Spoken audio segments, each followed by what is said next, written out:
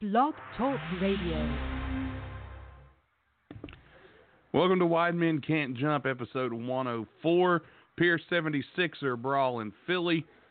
And we want to start this episode on a down note, unfortunately. During this past week, we lost a member of the Wide Men Can't Jump family, Tom Robinson's very own Baby Foltz, or Baby Robinson, we should say. We've turned him into a character on the show. It was Tom Robinson's cat, passed away this week, and we were very upset to hear that news, and we want to send our condolences out to Tom in this time. I know, and a lot of people are probably sitting out there and saying, Nate, it's just a cat. Well, you know what I say to those people? Fuck you. Cats are family. I don't care what anyone says. Pets are family. Let's not forget this cat was part of the Robinson clan for approximately, I believe, 20 years. Yeah. That's a long time, even for a cat, my friends. Yeah, and we miss him. Yes, we do. We had some fun with him, and had him as a character, apparently suing Tom here on the show.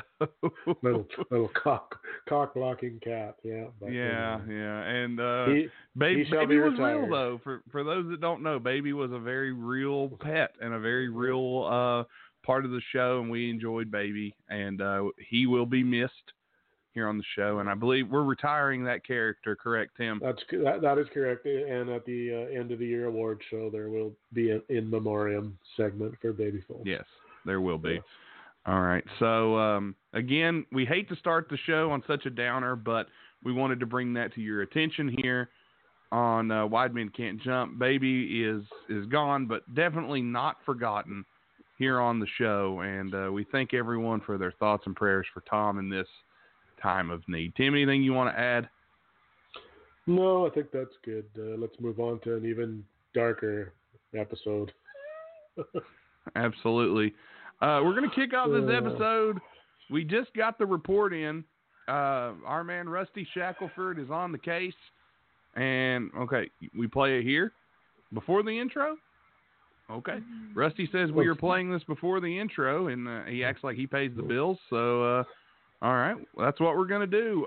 Bogus is in Denver, and this concession stand update. Let's go ahead and get started here. Let's check out what's happening in Denver with Ed Bogus. The following is a special news bulletin brought to you by Wide Men Can't Jump. Good evening, everyone. I'm Cecil B. Bucksnart, and I'm live here in Denver, where we are presently barricaded in the Wide Men Can't Jump basketball ballers, bearded ballers team bus. As things have gone crazy, we pulled into Denver about an hour ago, and were greeted by some people from the city who had apparently some pot brownies. And of course, the majority of the Wide Men Can't Jump team does not participate in the edibles. And when team captain Ed Bogus politely turned down the offer of marijuana brownies, things got ugly. Apparently, the hipsters are quite a tight unit in the social media, and calls were made, texts were sent, tweets were made, and within minutes we had a full-scale riot on our hands. Of course, matters turned ugly when faced with the protesters, the Wide Men team became belligerent. Timmy D, of course,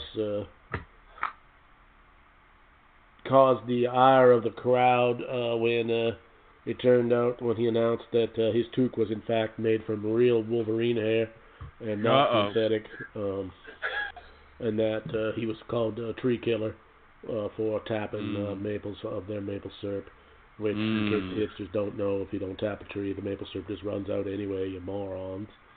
But anyhow, Tom Robinson, of course, his love of the millennials is, love. I say love sarcastically, people.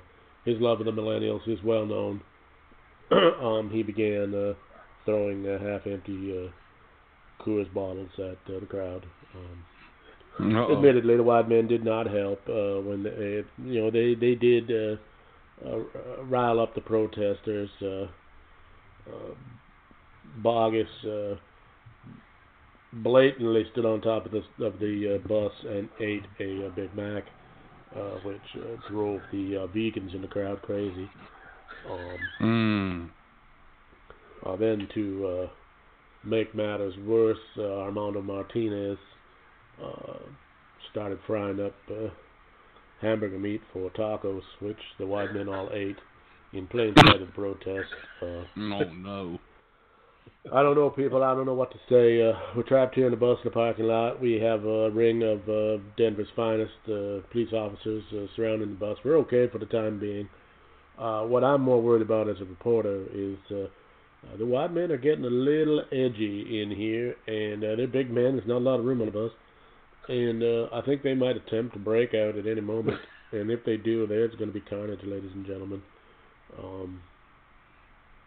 Let's be honest here. Boggess, beefy individual, ripped, I might say. Arnold Schwarzenegger-like in his physique. Martinez, of course, is a cross between Manny Pacquiao and I don't even know. Conor McGregor maybe comes to mind. Nick Hoff could defeat. Well, let's just say that if he played pro football, he would be on the line by himself. He wouldn't need any help. Robinson, of course, famous grappler in the day, and well known for his ties to Delco street gangs. Knows how to fight dirty. Nate Bush, well, immovable object, really. He would just steamroll the people. And, well, Timmy D, of course, not a small man either, and, of course, fights with the sneakiness of a Canadian, if you know what I'm saying. I do. Handshake and a knife in the back kind of deal. If they decide to rush out of the bus, it's going to get nasty quick. And we're trying to avoid an international incident here. Commissioner Silver is on the phone with the hipsters as we speak. I'm not sure how this is going to go down. There's word that they may call in local legend Dwayne Dog Chapman to be a facilitator of the peace, as it were. I don't know what's going to happen. If there's any change, I'll let you know. But for now, I'm a little bit worried. I'm going to go try to calm these boys down. I'll report back at the end of the show. My goodness. So Cecil has sent in that report, and we've got issues in Denver, apparently. More on that later. I guess so. That's interesting. Yeah. Well, you know what else is interesting, Tim? The start of the show. All right.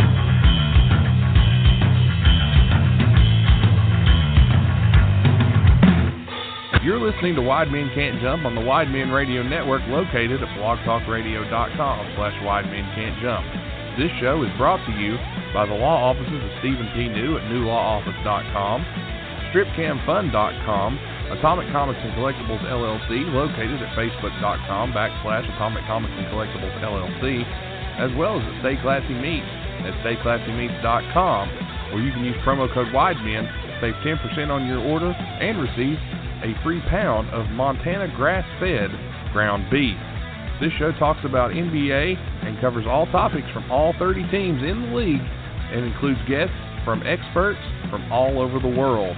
Make sure you're downloading us on iTunes, Podcast Addict, Stitcher, Google Play, FM Flash, iHeartRadio, Stitcher, and more. Be sure to join in on the fun over at WideMenCan'tJump.com, as well as on our Facebook group, Wide Men Can't Jump, and follow us on Twitter at Wide Jump. Now, let's go to the flagship program of this Wide Men Radio Network. Here's Wide Men Can't Jump. Are you tired of the same old average, everyday lifestyle and the same old job that has you making less money than what you know you're worth? Well, you should head on over to StripCamFun.com. On StripCam Fun, there are tons of eligible men and women waiting to perform for you, and you can join in on the fun yourself. Just head on over at StripCamFun.com, where you can strip on cam and have some fun. If you get there right now, you'll get to see some of the most beautiful women, men, and whatever else your heart desires. And you can take advantage of the good times being had on StripCamFun.com. Make sure you get there right now and let them know that Wide Men Can't Jump brought you over, because StripCamFun.com is not just for everyone. Must be 18 years of older to join in on the good times. Strip Cam Fun. Be sure to visit right now at StripCamFun.com, where you can strip on cam and have some fun. Big thanks to our sponsors over at StripCamFun.com. Go check them out. Our great sponsors there at StripCamFun.com. All right, Tim. We got a situation in Denver right now. Hopefully that'll be resolved before the end of the program. But, man, there's been some situations all around the NBA here recently, if you've been paying close attention. One has to wonder if some of that Philly moxie didn't rub off on the hipsters in Denver with the it seems that way. Confrontations and all. In case you missed it last week, in Philadelphia, the Minnesota Timberwolves were in town to take on the 76ers. Now, yes, the Sixers did pick up the win, but that really wasn't the story coming out of Philly that night. Joel Embiid, Karl Anthony Towns got into a scuffle on the court, and it got pretty tough out there. Towns was irate at Embiid, and who knows what was going on with Embiid and Towns before. Only they really know. They were throwing haymakers. They really kind of tugged at each other, and then they fall down on the floor. The teams try to separate them. Ben Simmons puts Karl Anthony Towns in a headlock, but he was told that he was actually being a peacemaker. Now, I'm not the guy to say that a rear naked choke is exactly keeping the peace, but the NBA apparently knows more than I do. I call bullshit, but hey, that's just one man's opinion. Tim, you saw a little bit of the scrum. What do you think? Do you think the words overrated were ever used in the scuffle? I mean, it's hard saying what words were used. I mean, Karl Anthony Towns, Embiid, the stats matter so much, but Embiid also has the win-loss record. He's won 5 out of 6 against Towns. So that's Josh, you have an opinion? I guarantee there was a fuck you throw. Or better yet, fuck you. Could have been. There was. One wonders. Embiid's got a bit of a track record of being a bit of a shithead. Yeah, you think? Towns doesn't have that reputation, I don't believe. Not that I've seen. Embiid's got a reputation of being a kind of a bully in the league. Now he's a big guy and he can throw his weight around. Now I'm not going to knock him for that, but online. Right. Go ahead. If he talks half the shit, he says enough shit publicly, where he talks about he says some outrageous things. So one can only imagine what he's talking about down there on the court. Exactly. I'm going to assume that he said something that rubbed Mr. Towns wrong, and that Mr. Towns decided, well, I have two choices here. I can either take the abuse and continue to get more of it, or I can respond with some physicality, and I got no problem with that.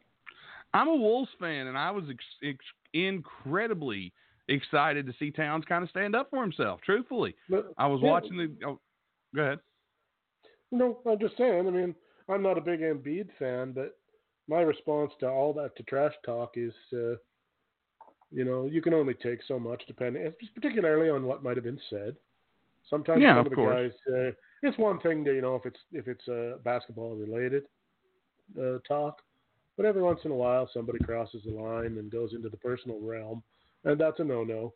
I'm not saying that's what happened because I don't know for sure, but I'm going to have to guess that that's what happened.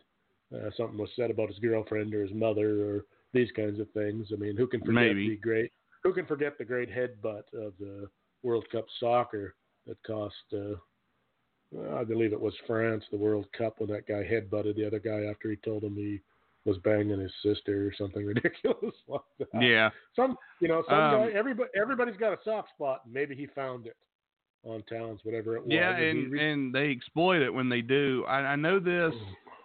Embiid and Towns have been going at each other since they came into the league, and I don't think that's going to change anytime soon. Where did they play their Embiid didn't play any college ball, correct? He did, Kansas. Towns played Kentucky. Oh, okay. Well, so there's a little bit of not two storied programs, but yeah, it kind of comes down to the fact of Embiid, and of course I'm going to take Towns' side here. I am clearly, but Embiid has the reputation of this being a thing. He talks a lot of trash, especially on Instagram. He went on and said he was raised by lions and no cat scares him. And then Karl-Anthony Towns responded by posting a picture of Embiid crying and making fun of him that way. Wasn't he the guy who just finished saying, not 10 games ago that he'd really lost his focus during the playoffs and was disinterested, and that's why they lost to Toronto? I assume. I mean, I didn't hear that quote exactly, so I can't say 100%, but that may have happened. It definitely did. It was something along those lines. I don't know. I'm just going to say that if you're going to talk the talk, you have to be prepared for somebody to respond with upping the level, which is physicality. And then you have to live. And then you have to live with it. You can't cry because you said something, whatever it was, and the guy didn't laugh it off and roughed you up. I mean, it wasn't like they really, they weren't sitting there punching each other in the face or anything. It could have been no. It was more of a wrestle than a fight. But still, that's good for him for sticking up for himself, regardless of what was said. Embiid is a turd and a bully, and I don't like him, so he can suck it. Yeah, I mean, I feel the same way, but I got to give him credit. He's a dominant big man, so I mean, I'll give credit where credit is due. That has nothing to do with his play. What he does on the court is one thing. I just don't care for his antics off the court and between whistles and stuff. Don't work for me. He's a turd. I understand. Big old pile of steaming shit, Nate Bush. and if you people haven't noticed tonight, I'm a little on edge. Full disclosure, Tim wasn't feeling too good earlier. He's a little cranky, so don't poke the bear. That's all I'm saying. Well, I tell you what, Tim, I saw this fight break out, so I immediately thought to myself, how do we cover this? Who's going to be the person that can really give us the insight that we're going to need on what happened? And I thought to myself, well, the Minnesota reporters were probably not going to be there in Philly. They're more of they have to kind of watch at home. The Philly reporters, I don't know if our contacts would have been there, but I know one guy who was. No, I have the answer. Okay. Bruce Pobans. Yes, Bruce Pobans was there. He knows everything. He does. He knows it all. Just ask him; he'll tell you. Just ask him; he'll tell you. No shit. But I was able to sit down and talk with a guy who hasn't been on the show. It's been a little bit, but the Minnesota Timberwolves play-by-play man, the head man. Yes, he jumped the shark. I was able to talk with Dave Benz about what was Benz.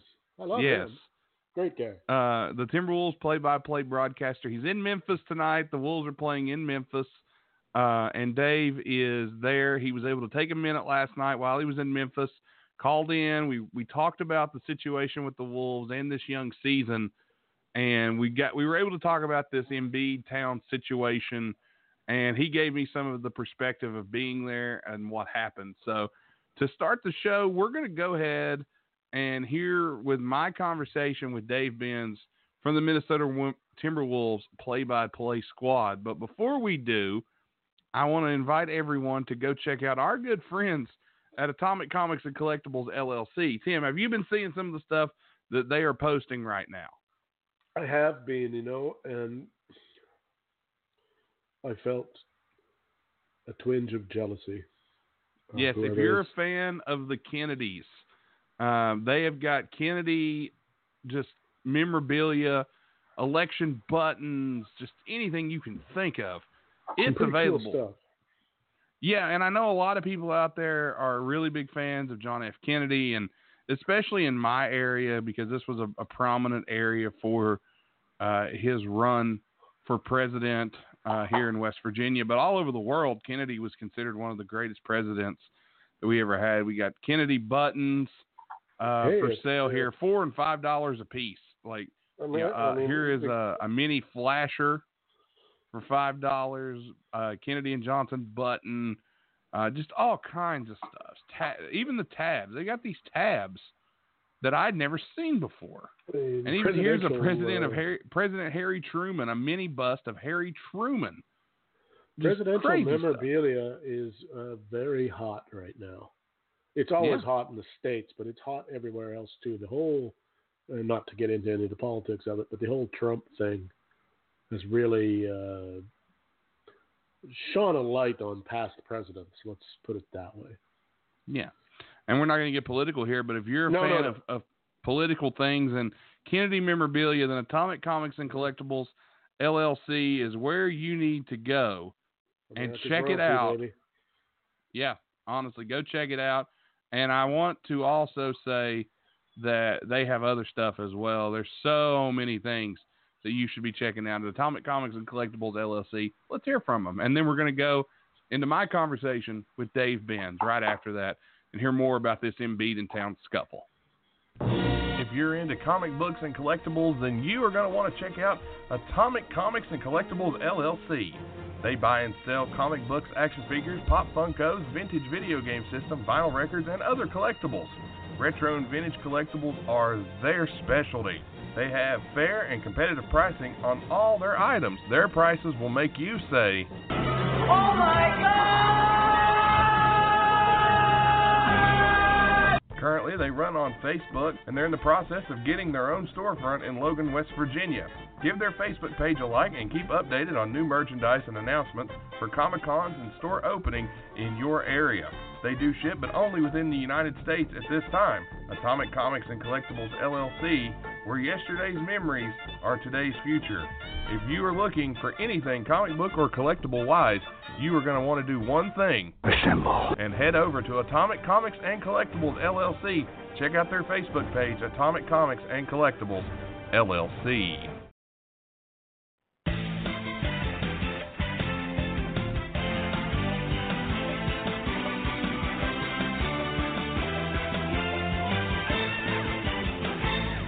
Back with us on Wide Men Can't Jump is the voice of the Minnesota Timberwolves, the head play-by-play guy. He works alongside Jim Peterson. It's Dave Benz. And Dave, it's an honor to have you back on the show. As a Wolves fan, this is always fun getting to talk to you. So welcome back. I'm glad to have you on. Yeah, thanks for having me. I appreciate it. Oh, anytime. Well, the Wolves have started this season a little better than what a lot of people projected them. They sit right now at 4-2, 7th in the West, but of course the season is very, very young. What's been the most surprising thing so far about this young Wolves team that you've seen so far into these 6 games? Oh man, that's a great question. I would say probably they're great in their resilience because they've had to fight their way out of a couple of big holes. So opening night they blew a big lead against the Nets and then dug their way out of a hole and came back to win from double digits down. They came back to win from double digits down against Miami. I believe they trailed by 15, actually, in their win at Charlotte. So I think that this team has had a lot of fight and a lot of grit. I think that some of the new additions have played I don't want to say surprisingly well, but they've adapted more quickly maybe than I would have thought. Noah Vonleh has been fantastic with the play that he's given them. I don't think that everything he does shows up in the stat sheet, but I think that he has been a plus contributor for them. I think Jake Layman has been pretty good. Shabazz Napier's been really good. So a lot of the new guys have been good. I think Andrew Wiggins, we've seen a little bit more pep in Andrew Wiggins' step. So I think that this could be a big year for Andrew. I'm really looking forward to seeing Karl-Anthony Towns come back on the floor tomorrow night and see kind of how Andrew is going to work again with Cap being back. But I think they've got a chance to really build some momentum and be a lot more dynamic. Yeah, absolutely. Wiggins has looked great. He seems like he's attacking the basket more, almost like he's more engaged in the offense than what we saw under Tom Thibodeau. I really like what Andrew's been doing this season, especially when he's got the ball in his hands, and he's really doing a great job there, I think, whenever they allow him to do that. What's some of the differences that Ryan Saunders has brought to Wiggins? Because I know him getting Wiggins more involved has been kind of a priority for this team. Wiggins right now is averaging 21 points a game. That's big. And I saw the shooting chart that they used in shoot around with the colors on the floor that you and Jim Peterson had put up during, I believe it was I think it was the Nets game, if I'm not mistaken. Has that been one of the key things that's made Andrew really develop his game a little more this season? I would say definitely the change in philosophy and the change in culture, and it's a work in progress. There's no question. We still see Andrew take some long twos early in the shot clock because it's something he's been doing his entire career. And when you're trying to break a habit, I mean, think about anything. If you're trying to stop drinking Diet Coke, it's like you're gonna have some slip ups and you're gonna grab one every once in a while. So it's a tough thing to do. But I think Andrew's done a lot better job at it. And, going into the game last night, 70% of his shot attempts had either been at the rim or been 3-point attempts. And that's really what you want in the more modern NBA. And that's the highest percentage he's had in that regard in his entire career. So I think the fact that there has been a philosophy change and that they've really been working intimately with him on that, I think that there have been strides in that regard. And I think that as he becomes more comfortable and it becomes more second nature to him, not only are we going to see less of those shots that are not, high percentage, in terms of not field goal percentage, but high percentage in terms of what their value is. High value shots would be a better way to say it. I think we're not only going to see less of those, but I think we're going to see him more and more comfortable with, okay, this is my job. I need to attack or I need to be looking for threes. It's going to become more second nature, and he's going to become even better at that. Yeah, and he's done a great job at that. Going back to the Philadelphia game last week, Cat and Embiid, that was the talk of the NBA world for a couple of days. They get into a little scrum. Embiid comes out on social media and really criticizes, says he owns Cat. If you look at the numbers, though, they don't show that. Embiid averages about 21 points a game when being guarded by Cat. Cat averages about 18. Cat's actually got the lead in the rebound category, and they're neck and neck in block shots. So was Cat just kind of standing up to a guy who's really been getting in his grill for the past few years? I mean, what exactly sparked this? Because I know you and Jim were there at the Wells Fargo Center. What was going on there with Cat and Embiid? Well, the only people that really truly know the answer to that are Cat and Embiid. But what I will tell you is that Karl wants to be a leader on this team, and Karl has certainly heard the criticisms, beginning with all the stuff that happened with Jimmy Butler last year. And people, the TNT crew during the playoffs against the Rockets, calling him soft and saying that, he needs to be a little bit tougher. And Karl, I think he takes that to heart. So was that a reaction? Was that him reacting to that? Was that him reacting to some kind of personal beef with Joel Embiid? I can't really speak definitively to that, but I can tell you that Karl wants to, like I said, he wants to be a leader. And if he feels like he is being slighted and needs to set an example, he's going to do what it takes to do that. And, the end result is that he's not going to get pushed around by anybody, whether it be Joel Embiid or anybody else in the league. And he's going to show that, he's capable of being a leader and being a guy that can lead his team to wins. That's, and you talk about the stats, I guess that is the one problem. You can talk about all the individual stats you want. Joel Embiid's won 5 of the 6 games in which they've shared the floor. And that's the only number that I know Karl-Anthony Towns cares about. And, it's frustrating that that it's been kind of one-sided in favor of Embiid, but also you take a look at the talent lately that Joel Embiid has around him. I mean, Philadelphia, they've got an embarrassment of riches right now with Joel Embiid and Ben Simmons and Tobias Harris and Josh Richardson. And it's like they are a really good, really talented, really deep team. And not to slight anybody that's on the Timberwolves because, I mean, I love what all these guys bring, but night in and night out, it's, that Philadelphia team, that's going to be a tough team for a lot of other teams in the NBA to match up with and beat. So, you feel like you'd like to see Cat be able to have a little bit more weapons that he can rely on around him going into some of those battles. Yeah, and I was actually incredibly proud of Cat for standing up to Embiid like he did. A lot of people were upset, though, that Simmons got no suspension for his rear naked choke there that he slapped on. Do you think that maybe Simmons should have gotten at least a game or at least reprimanded in some way for his, quote, peacemaking that he was doing? Well, I'm not really going to say what my opinion on it was because I wasn't down there, but from what I saw, there was all I would say is that I think that it probably would merit another look at the video and people can make their own decisions. And that at the end of the day, I'm not in charge of handing out suspensions. I'm not in the league office, so I don't know what they're looking at, and I don't know what the conversations were. I wasn't privy to that. I know that, everybody on both sides was talked to, and I know that played a role in it. So, what I saw and what I think really is irrelevant. But I can tell you that there were some feathers that were ruffled within the Timberwolves side of things that they felt like maybe the Sixers maybe got off a little bit easy. Let's just leave it at that. Understand.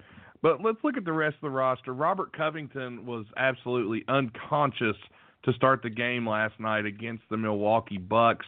The Wolves struggled in that game, though, as the game went on without Cat. I expected that. I was not surprised that they did, but I think Robert Covington is a great third piece to this Timberwolves roster, and he brings so much to the table. What do you like about Rocco's game with this Wolves team that's really got a lot of young talent around him, and here Rocco's kind of finding his prime?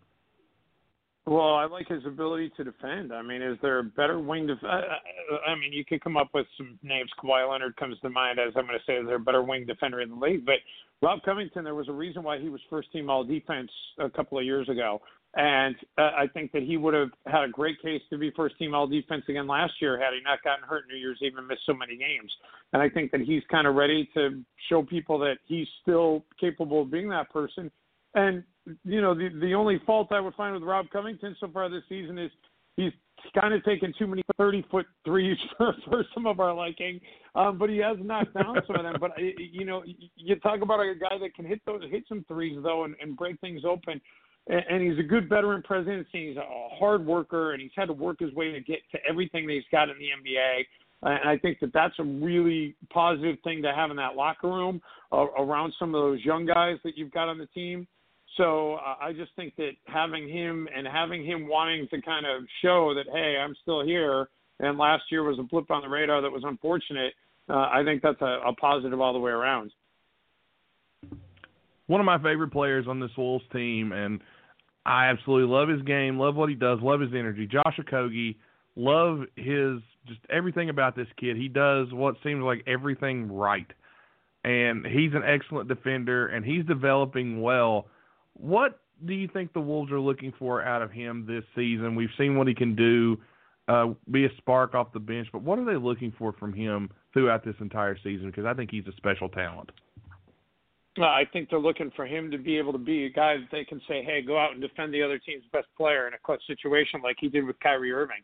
And he really threw Kyrie off because Kyrie, he kind of guessed what Kyrie was going to do and was ready for it. And then, Kyrie ended up losing the handle of that season opener and ended up still getting off a decent look, which is a testament to Kyrie. But he was definitely thrown off his game by Okogie's defense. And, if Josh can continue to add a little bit of offense, he's done a much better job of getting to the line this year. He's getting to the line at an all-time career high. which, clearly it's the second year, so I guess that's not saying a ton. But he's getting to the line efficiently, needs to do a little bit better job of knocking those down. I'd like to see him be able to be more consistent on knocking down some of those threes as well. But you're still talking about a young kid, and I think there's a high ceiling for him. So, and his motor is just, I don't know that there's many guys in the league that have a motor like him. So I think his development is going to continue at a very fast pace, and he's going to prove to be a really valuable asset for this team for several years to come. Yeah, I really like him. And another guy who was highly touted, the Wolves traded up in the draft to get him, Jarrett Culver. Still getting his feet wet in the NBA. I think they're doing the right thing, kind of incorporating him slowly, not throwing him into the Lions. You've seen some spots with Okogie. What do you like about Culver, not Okogie, excuse me. I love Okogie so much. I'll talk about him all day. But Culver, you've seen right? spots with Culver. Yeah, I do. I love him. But you've seen spots with Culver. What do you expect from him this season as a rookie?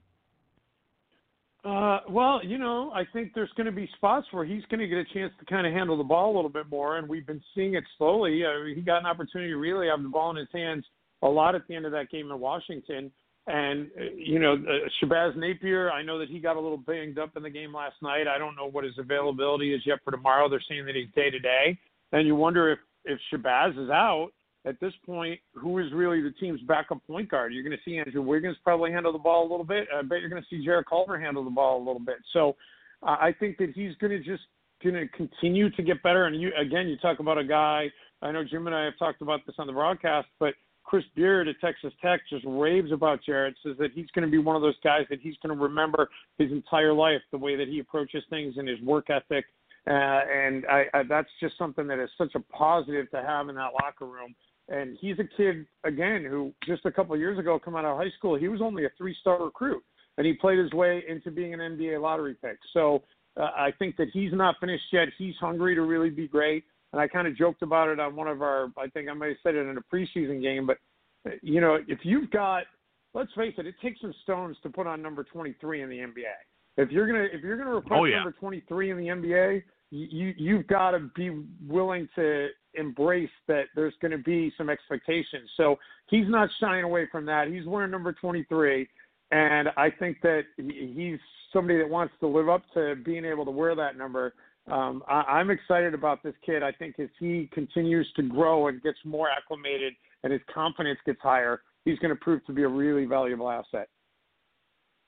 Yeah, and I was kind of skeptical in the off season, but now I've seen more of him now playing in a Wolves jersey. I really like what he does. Nice piece, good spark. This team just feels like they're more cohesive this season so far. They're smiling. They look like they're actually having fun. Sorry, Tibbs, you didn't bring a fun environment to us. I'm honest. It's my show. I'm honest. But I want to look at the Wolves and as a team they're happy. They're 4-2 right now.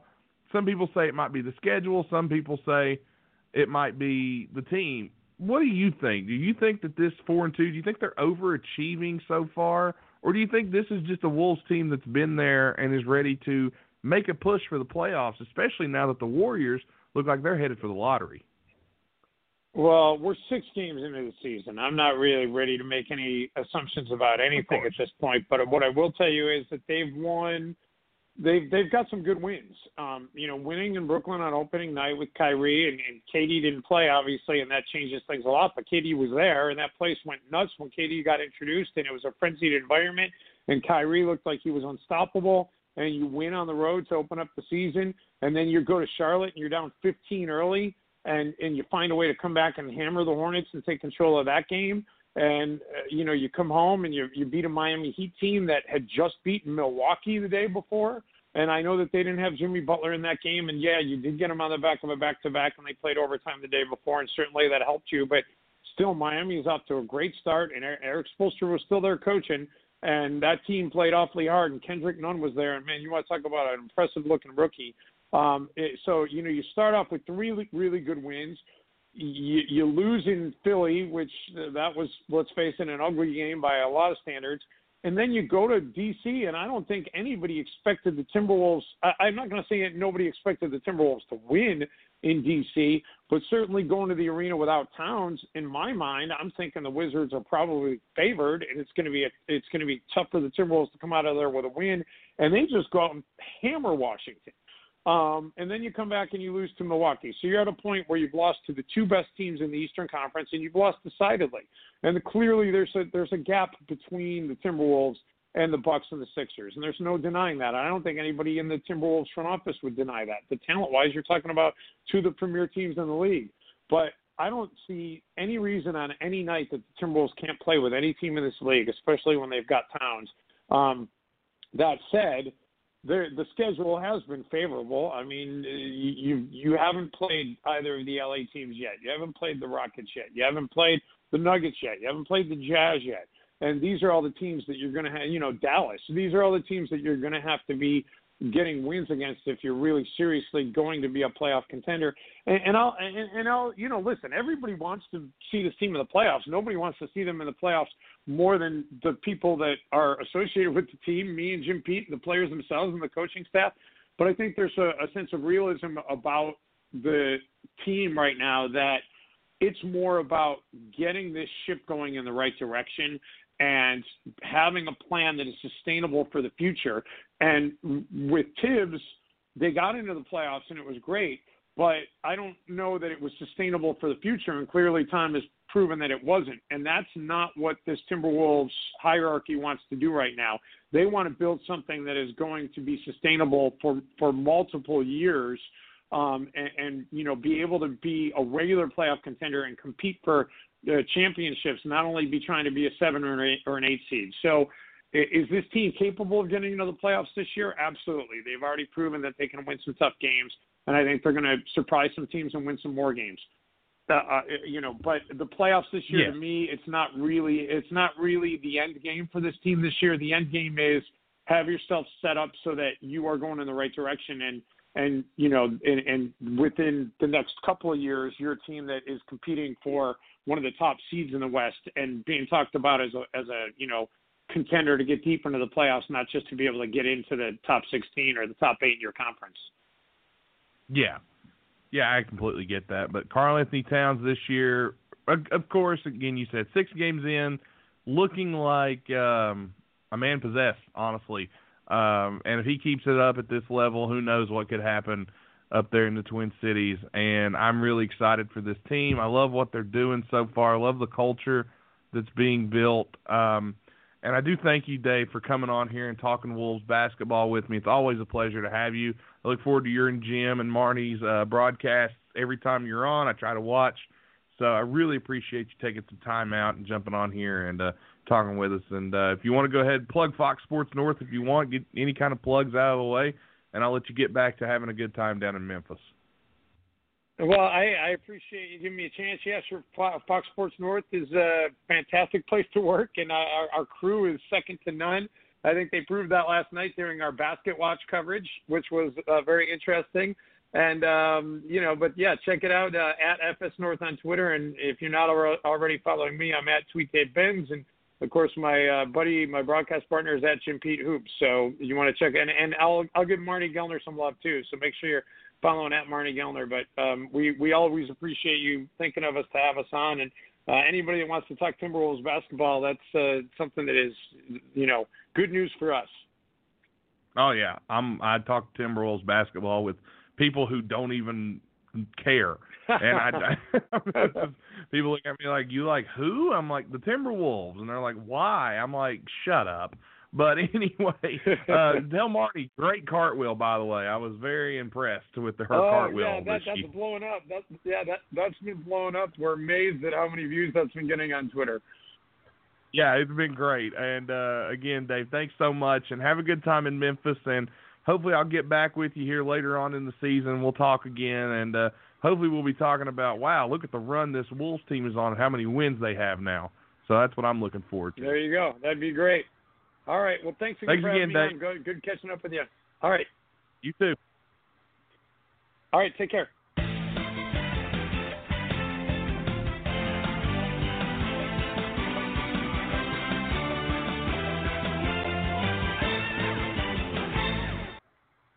personal injury, product liability, workplace accident, mesothelioma law, Social Security disability, unfair insurance practices, family law, employment discrimination, and more. All this can be handled at New Law Office with Stephen P. New. It's New Law Office with Stephen P. New. You can get your free consultation today by calling 1-800-208-9169 or 304-362-7345 for your free consultation. A new level of personal service. Whether you've been injured or facing divorce or experiencing workplace discrimination, you can rely on compassionate, thorough representation from New Law Office. Be sure to contact Stephen P. New Law Office at newlawoffice.com or again get your free consultation at 1-800-203-9169. Stephen P. New, answers to your legal questions. And thanks to Stephen P. New Law Offices, our great sponsor here on the show. And I also want to thank Dave Benz, Minnesota Timberwolves play-by-play guy, for jumping on and talking Wolves with us and really filling us in on what's going on up in Minnesota, especially after the Towns incident with Embiid. So glad we get a little clarity on that. All right, Tim. I know that we've got a few surprises for the show tonight. I know. Here's one of them, ladies and gentlemen. It's our weekly top 10. And are you ready, Tim? I'm ready. Let's roll it. All right, top 10. Good evening and welcome to tonight's Wide Men Can't Jump Top 10. Tonight's topic, 10 things Ed Bogus dreams about. At number 10, Town of Shinston passes bylaw that all roads must lead to a Sheetz. At number 9, the University of Michigan fires Jim Harbaugh and replaces him with John Gruden. At number 8, Larry Bird and Cheryl Miller admit existence of love child twins and announce that they have both committed to North Carolina University. At number 7, Greenbrier Resort. Turns out it's built on land owned by Bogus family. Bogus turns Greenbrier into own private playhouse. At number 6, Notre Dame announces plans to offer a degree in fantasy sports. At number 5, Ed Bogus named dean of new faculty. At number 4, United States government and President Donald Trump announce plan to leave no candy corn behind. Oh, God. At number 3, Yankees go 162-0 in Major League Baseball and allow Ed to win Yahoo Fantasy Baseball trophy. At number 2, Celtics beat Lakers in 4 straight to win NBA title, and Danny Ainge takes LeBron's hairpiece as a spoil of war. And the number 1 thing that Ed Bogus dreams about, Ric Flair names him 4th horseman in place of that loser Ole.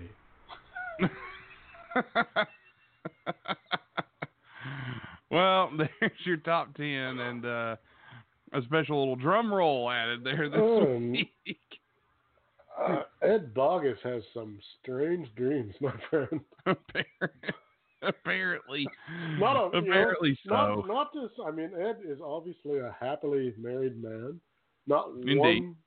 Not one woman in there anywhere except for Cheryl Miller, and not in any way sexual in any way, which I don't know. I'm going to have to confess that my dreams do involve females on occasion. Well, enough about your dreams. Let's. But anyway, let's see what's going on in the NBA as we kind of jump around, hit some news updates, and we'll see what's happening in the world of the NBA right now. Let me find some updates here. I had some notes here. Oh, here we go. Dr. Stephen Shin, who performed the surgery on Steph Curry's left hand, he did the procedure on Drew Brees' broken thumb as well. The significant part of the return depends on the ability to take a hit on the hand and not re-injure it. So we're looking at a 3 to 4 month timeline to make sure the bone fully heals. So Steph Curry will be out at least 3 to 4 months. So Steph Curry's broken hand And we're going to talk more about that later. There went my fantasy basketball dreams. Well, boo-hoo. Yeah, oh well.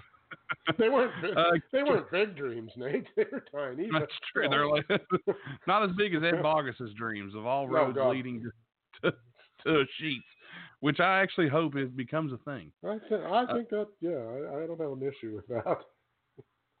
Cleveland's Kevin Porter Jr. has been suspended for one game because he made contact with a referee on Sunday in the loss to the Mavericks. So he will miss one game, and that loss coming to the hands of everybody's just kind of beating Cleveland these days. It's really not been pretty. But Kevin Porter Jr. suspended for contact with an official. Can't bump into those refs, man. Can't do it. No, doesn't matter why either. That's a no-no. No, can't be done. All right. John Collins, speaking of suspensions, John Collins of the Atlanta Hawks has been suspended 25 games for violation of the NBA's anti-drug policy. So Collins, 25 games. We'll see you, pal. Don't do the ganja. No, do not do the ganja. Indeed. Reggie Jackson has a stress fracture in his lower back. He's going to miss at least a month. That's not good news for the Pistons because the Detroit Pistons already have been without Blake Griffin for most of this season. The Pistons are just banged up. That'll give him time to star in that fourth Naked Gun movie. Dear Lord. God, the Naked Gun movies. I don't know if anybody saw this, but about a week ago, the New Orleans Pelicans assistant coach, Tim, we both saw this, and we were kind of, I don't know if appalled is the word, but taken aback maybe. New Orleans Pelicans assistant coach got punched in the face by a Houston Rockets fan, and he was just kind of standing there. And the Rockets fan just hauled off and waylaid him right in the face.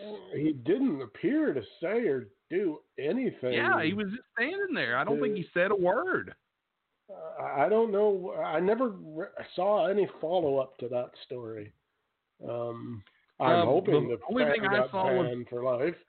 I'm sure he did, but I saw that the fan was taken to jail. That's all I saw. He was arrested, and so was his her girlfriend, or because she was trying to help him escape or whatever. But yeah, he blatant security cameras video blatantly just punched an assistant coach right in the face, and the guy was kind of staggered a little bit. And you see the police go after him, and a lot of the other assistants and they were pointing out who he was and what was going on. Very strange. Smack right in the face. It's just been really bad. Ugh. Not good. Fans, stay off the court, morons. Yeah, absolutely. Don't get involved with the teams. That's not your. No, I mean you have no business as a fan. You have no business doing that. No business even coming close to that. So if you're gonna fight in the stands with another fan. Yeah. If you gotta fight somebody, first do it outside.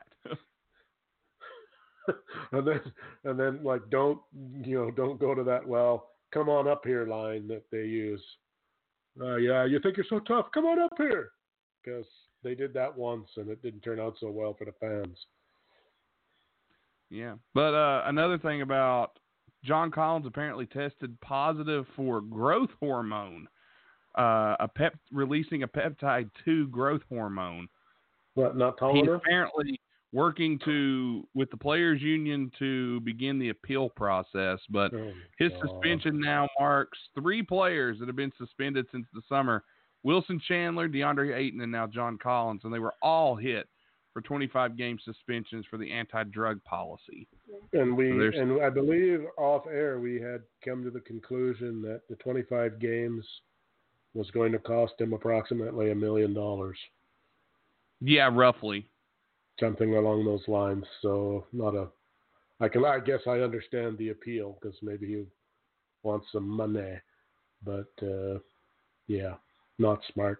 There again, we talked about this offline quite a bit. You have to be aware of what you're putting in your body.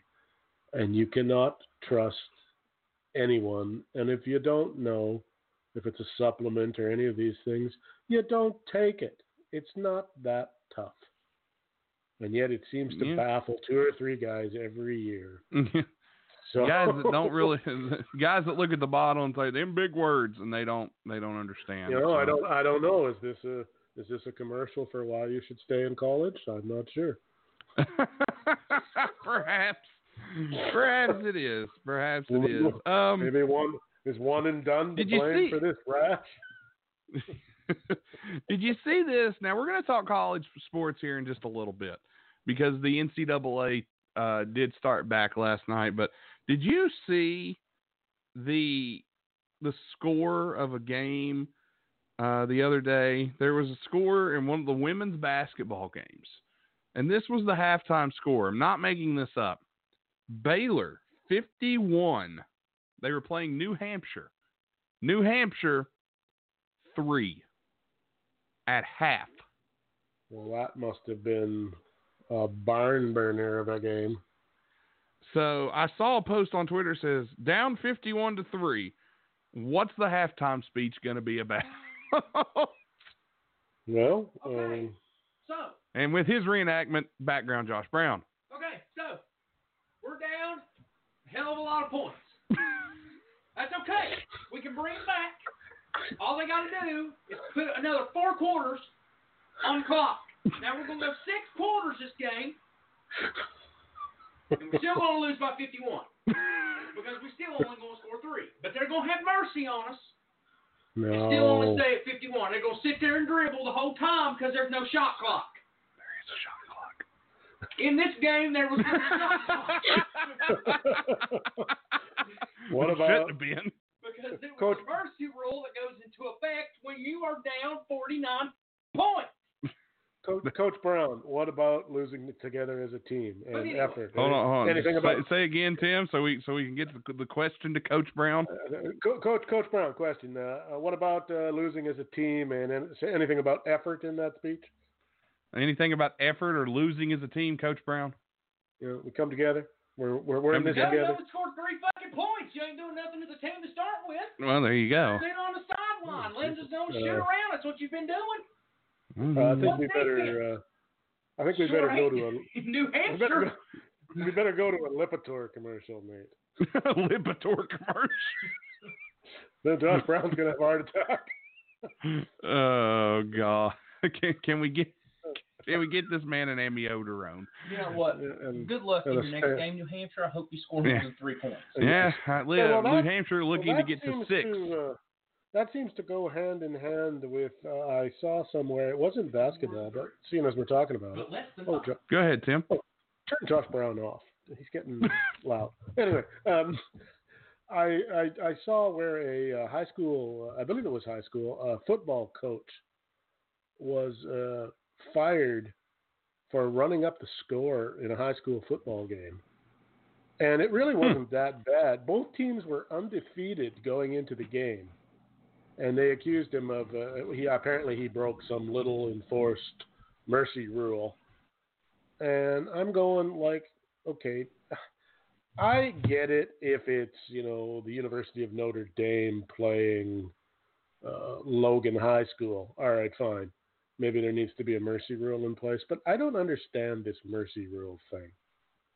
If you're going to play football or any organized sport, and winning and losing is being kept track of,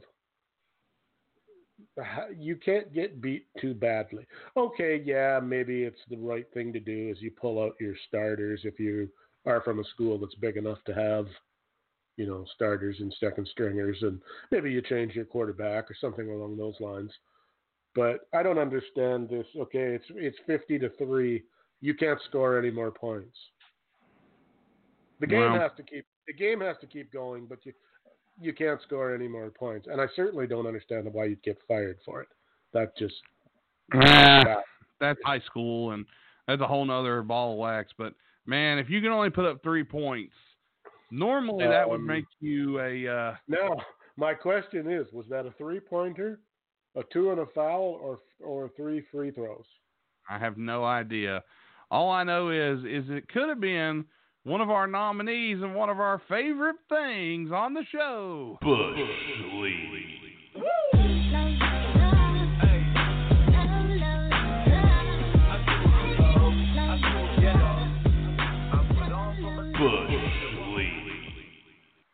Yes, that's right. It's Bush League back again this week because people can't stop doing stupid shit.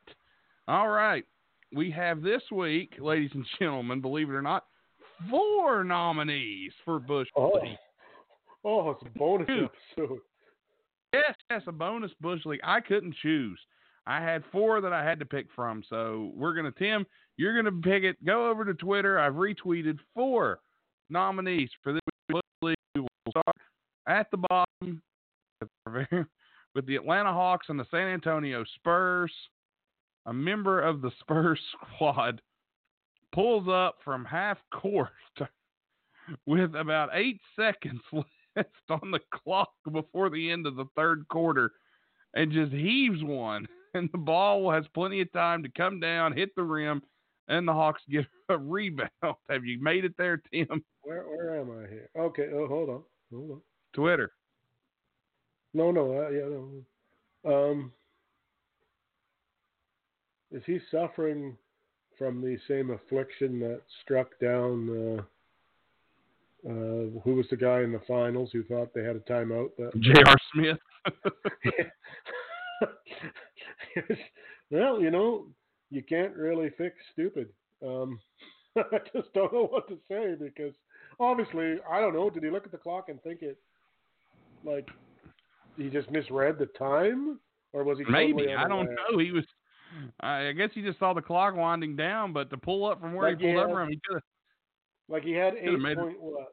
Maybe he thought that was a 0 and he had 0.3 seconds, so he threw it up. That's the only thing I can come up with there. That could be it, but nevertheless, it was 8 seconds, and you know what that was? That's Bush League. You hear me?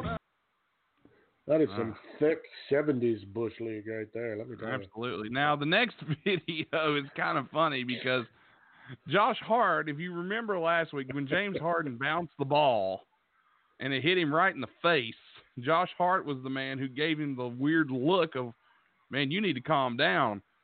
This week, Josh Hart bounces the ball and damn near takes himself out in his face. So check that out, if you will. See, he realizes as soon as he throws the ball down, his brain is going, I've seen this somewhere before. Yeah. He's like, oh, wait a minute now. And he realizes he does not have the built-in protection that Mr. Harden possessed. So he gets the hands, with the speed of a mongoose, he gets his hands up there and blocks it. Yeah, just barely in the nick of time. But still, it's only funny because it happened to Josh Hart. So you know what that was? I mean, that is Bush League. That's Bush League. That's black and white Bush League. Yeah, right definitely. Up next, Ben Simmons drives in and passes. Who'd have thunk? But Joel Embiid, Mr. Trot was not ready for the ball, as you see here, and boom, right in the face. Here it is again. Boom! That's a little thing we like to call karma. Yeah. One more time. Here it comes. And boom! Oh, man. Watch that all day. Ben Simmons and Joel Embiid, always endless source of entertainment. My question is, though, what was the play supposed to be that he was obviously not expecting to be passed? He shouldn't. I think the ball was supposed to go to Horford, but Embiid's slow ass. He's supposed to be setting the pick there, and he didn't get there in time. The ball hit him in the head. Well, I don't really think it could do a whole lot of damage to Joel, so he's probably okay. Yeah, but you know what it was? Simmons and Joel. That's Bush League. That's some South African Bush League. Yes. And finally, number 4, a bonus nominee here in Bush League, Cam Reddish with the spin cycle. And you spin me right round, baby, right round like a record player. Now, the first thing that comes to mind is what the hell. Then the second 720 degrees. Then the second question is, how in the fuck is that not a travel? That's what I'm thinking. And the ref is right there, and there's no call. He had to take like 5 steps. He had to take like 5 steps. I mean, And then he airballed us. Maybe like the who's the coach? What team is this now? That's the Hawks. The Hawks. Who is the coach of the Hawks? Oh God. You know what, am I asking too tough of questions? Well, it doesn't matter. It doesn't matter. Hold on. Lloyd Pierce. Okay, well, that's it. Was Lloyd Pierce calling a square dance routine out or something? Like, take your partner round and round, do a do-si-do and fall to the ground. That's about it. I don't have a fourth sound clip, so Cam Reddish, that was Bush League, man. What the fuck was that? The more I watch it, the more I'm like, good Tim, job.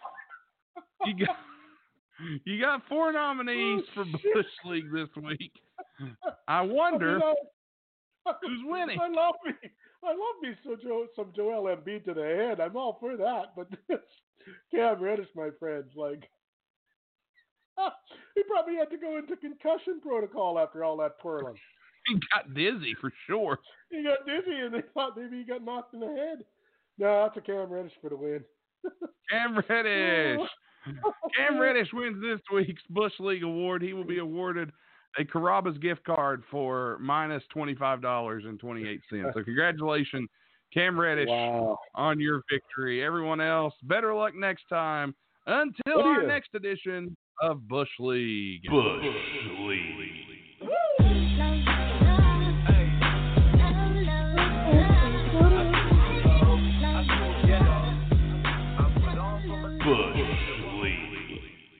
Every time I hear Bush League, I think of Nelly and Kelly Rowland. I just can't help it. You know the sad part is that that segment has grown to be very popular for some reason. I gotta wonder now. Okay, some of them, they probably don't hear a word. But do you think when Cam Reddish, the next day when they watched game tape, and that move came up on the game tape, that he didn't get heckled? Oh, you know it. Like you could hear it in the locker room. Yeah, I'm sure he had to have taken some serious shit for that move. Oh, I mean, I'll give him an A for, okay, at least he attempted to score, but he missed the basket by a foot and a half, and well, at least we know he can be on Dancing with the Stars when his career is over. Yeah, that we do. He had some moves. Oh man, but what Bush League? That was a fun one. I enjoyed. Bush League was fun this evening. I'll give it that. That was a good. Bush League brought to you from the makers of Scum. Well, speaking of makers, the makers over at Stay Classy Meats have been doing a great job bringing you the best cuts of meat that you could imagine. They are your online meat market, a place you don't want to miss out on. And if you use our promo code, you can save some money. Let's hear some more from our good friends at Stay Classy Meats. Stay Classy Meats is your online meat market where you can get the best quality meat for competitive prices. Head on over to StayClassyMeats.com and use the promo code WIDEMEN to save 10% on your order. That's right. If you head to StayClassyMeats.com, you can save 10% on your order with promo code WIDEMEN. But that's not all. Not only will Stay Classy Meats give you 10% off, they're also throwing in a free pound of Montana grass-fed ground beef. Make sure you get over to StayClassyMeats.com right now to check out their selection. Whether it be pork, ribs, chicken, steak, bison, ribeye, or any other type of meat that you desire, you can get it at StayClassyMeats.com. They are high-quality meat that you will not want to miss out on. If you like to eat well and eat clean and eat some of the best quality products out there, Stay Classy Meats is for you. Again, head to StayClassyMeats.com right now. Again, thanks to our great sponsors on the show, Stay Classy Meats, Atomic Comics and Collectibles LLC, New Law Office, and the good people at StripCamFun.com. All right, Tim, we've talked a lot of NBA today. There's been some shakeups in the standings. We'll look at that in a little while. But I do want to bring up last night, the NCAA is back. NCAA basketball back and fully rolling again. Some good games yesterday, for sure. Especially the big ones, Duke and Kansas, and of course, who could forget number 1 and number 2, Michigan State and Kentucky, all squaring off. Kentucky 69, Michigan State 62, and then Duke defeats Kansas 68-66. Other top teams playing: Maryland destroyed Holy Cross, Florida beats North Florida, Memphis over South Carolina State, Villanova beats Army, Texas Tech over Eastern Illinois, St. Mary's escapes over Wisconsin by 2, Oregon beats Fresno State, Auburn beats Georgia Southern, Utah State over Montana State, VCU beat St. Francis, PA, Xavier beats Jacksonville. But those are the Louisville also beat Miami, and Baylor beat Central Arkansas. Those are your big games. Gonzaga did defeat the ASU Hornets. I'm not even sure who that is. Alabama State. Okay, Alabama State. Today, Purdue beat Green Bay. Today, North Carolina beat Notre Dame. And there are some games currently in progress, but that's really the big news of it. The big games, though: Michigan State, Kentucky, and Duke and Kansas. Did Ed Bogus survive North Carolina against Notre Dame? I don't know. Might have had a coronary. God. Guy, talk about getting some Lipitor ready on standby. I'm gonna have to explain to you the difference. I'm gonna have to explain to you the difference between blood pressure and cholesterol medicine. I thought Lipitor was. Well, he could have got high blood pressure too. What's the difference? I mean, fine. They had to have a crash cart on standby. Well, there we go. Okay. Fuck you, Bush. You fucking big brain know-it-all. I mean, yeah, sorry. No denial there. I mean, look, when it comes to drugs, I mean, I think I kind of know a thing or two about. I'm in pharmacy school and I live in West Virginia. What don't I know about drugs? Yeah, for real. I mean, come on here. The old back of a postage stamp theory there. I did watch both games, parts of them, because would you believe it or not, they were both on TV in Canada. That should tell you something. That should tell you something about the power of college sports. Yeah. And of course, as I realized, they only put the game on because Duke won, or else it wouldn't have been on TV. But they did make up for it in the nightcap because Michigan, the colleges and universities in Michigan, just pretenders. You don't have to worry about them. They just blow it when it, number 1 ranking. Didn't get slaughtered, but so much for that number 1 ranking. That'll be gone come Monday. But anyway, nice to see college basketball back. Although these games really don't mean a whole lot because they're this preseason tournament shit. Well, it's not preseason, but you know what I mean. It's not really. We don't get to the good stuff till later on. It's like college football. Yeah. Well, did we have any mention of anyone who might be? I know it's only one night, but was there any talks about? I thought I saw somebody from Duke who was. They were kind of touting as the next big thing. I'll be the first to tell you. I don't really watch or pay too close of attention, honestly. Okay, well, fair enough. I believe his name is Trey Jones. I believe he's the next up-and-coming Duke superstar guard type dude. So watch for him if you're into the college hoops. Go on, sir. Well, that's true. That is true. I mean, college is one of those things I start paying attention the closer we get to March because I'll be the first to tell you what's happening right now in college basketball has very little to do with what's going to happen come February and March. It's like game 83 of the Major League Baseball schedule. It's not really that important. Yeah, or most of their baseball schedule. But anyway. Well, or Game 7 of the World Series. Not really that important. Oh, and the baseball faithful shaking their boots. And Ed Bogus needs some Lipitor. Yeah, it's cholesterol, though. Got to handle those triglycerides. But anyway.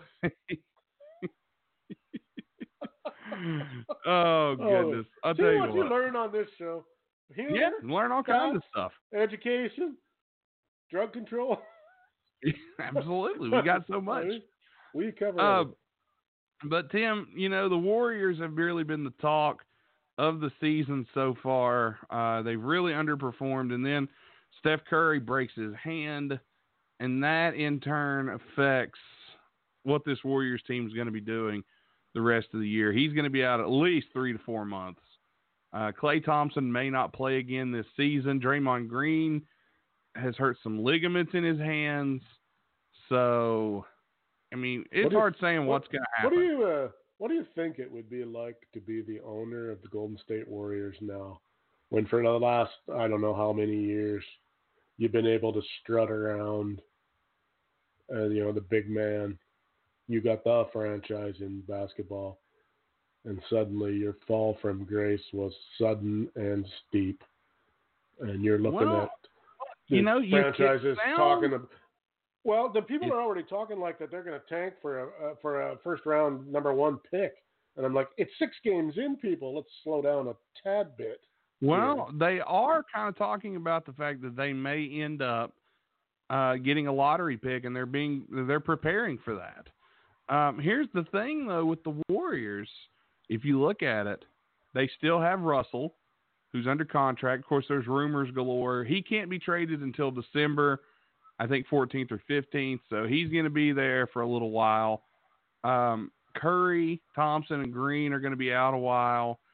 Green may be back sooner rather than later, but they still have all these guys under contract, and they all kind of got hurt at the same time. There's a possibility they could add a really good young draft pick, and this season will be a wash, but then they come back and be just as strong next year and really make a run at things with a good draft pick. So them all getting hurt at the same time may not be the worst thing that could have happened to them.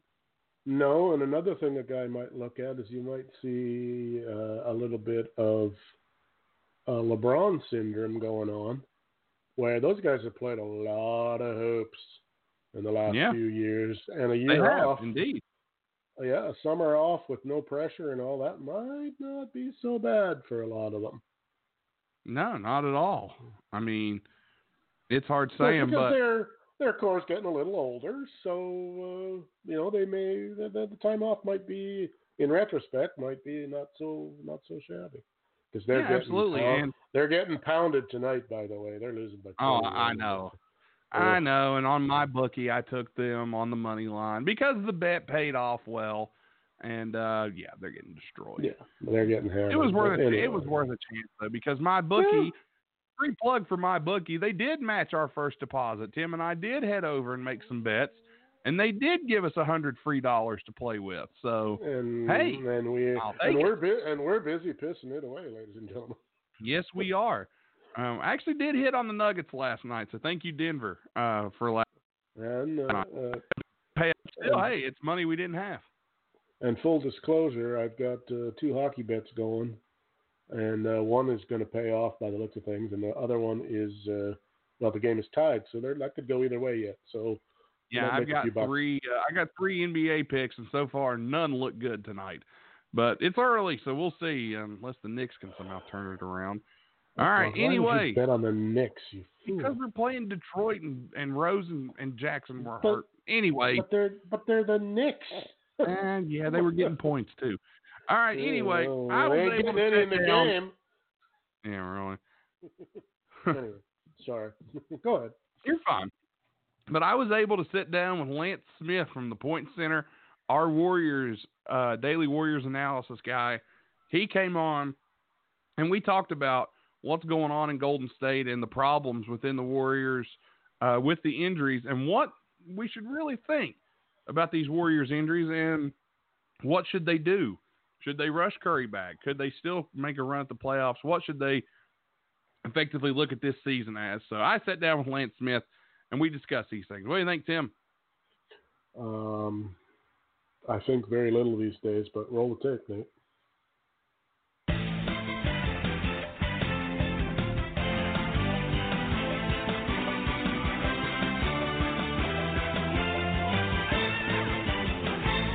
Back on the show once again is the co-founder of the Point Center and Daily Warriors Analysis and a reporter from L.A. for Scorebook Live California. It's Lance Smith. Lance, thanks again for taking some time out. I know you're a really busy guy, but we want to thank you for taking some time out and talking with us. Absolutely. Always happy to be on, and it's always fun, always good talking with you. Well, let's go ahead and dive into it. The Warriors have lost Stephen Curry for at least 3 months.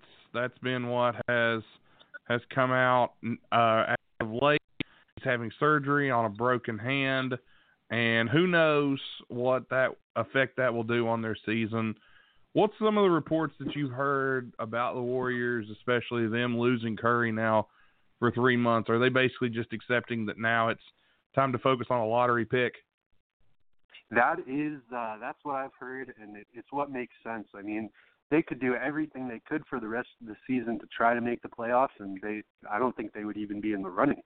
I mean, you look at how deep the West is. We already know there's 10 to 12 qualified playoff teams, especially now that you have teams like Phoenix out of nowhere who might, win 50 or not 50. I called that. I don't care what anybody says. I looked at that roster when I was interviewing a guy from Phoenix. I called that. If you go back, there's proof on this podcast that I said, you know what? They may not make the playoffs, but they're going to be better than what people think. So I'm maintaining I called that. Honestly, I would have too, except I've been doing that for like 3 years in a row, and every time they just make me look awful. And last year I was convinced they were going to win 40 games. Oh, sorry, there's some honking going on in the background. I was convinced they were going to win like 40 games last year, and then they were just tragic.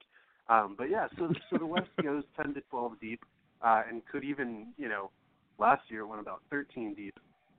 So the Warriors really are at the bottom of it. No Clay, obviously. Every single one of the best players has been injured more than just a little bit. I mean, you look at Dre. He's got torn ligaments in his left thumb or whatever it is. So that is not something you want to mess around with, especially for a dude who can be a little erratic finishing around the rim. Anyway, you look at Steph, obviously, you're talking about 3 months, the bare minimum. I mean, he'll be reevaluated in 3 months.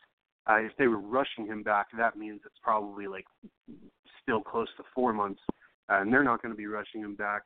Kayvon Looney, he's been hurt, and no need to rush him back either. And he's great at what he is, but he's not the kind of guy who can just take over and put the entire team on his back single-handedly. So yeah, I mean they're screwed, and it's almost kind of refreshing a little bit. I think it's going to be refreshing for them mentally to have a year where they can just kind of chill and let things go. I mean, it's going from being in the finals 5 times and every single year having its title or bust, and then now just kind of being able to say, hey, we'll tinker with some lineups more than usual. We're not going to, it's just not going to be business as usual. And the mental, yes, physical, but especially the mental fatigue that comes with those expectations. And I think some fans definitely mind, but part of this is just the cost of doing business, the cost of, front loading for a few years salary-wise, and also just of playing 100 games every year, 100 meaningful games every single year. So that's how you get a team that is absolutely banged up, if not torn up, and they just didn't have the salary cap flexibility at all to do anything really with the roster other than snag D'Lo, which a lot of people, including myself, will argue was the right move, even if it doesn't pan out this year. So, yeah, I think it's time to accept what's being laid in front of us back in Dub Nation. Well, they're going to have a chance to play a lot of young guys. I know Jacob Evans We'll get a little more playing time than usual. Probably see a lot more Alec Burke. You'll see Jordan Poole. You'll see some guys on the court that, you're not used to seeing, but that's only going to make that bench better. And it's weird to me that Golden State is able to do this. Not only do they win together as a team, they get hurt as a team. It's kind of I'm kind of impressed because it's like if you're gonna lose one or two guys, just sit the whole team, and that's kind of what happened here.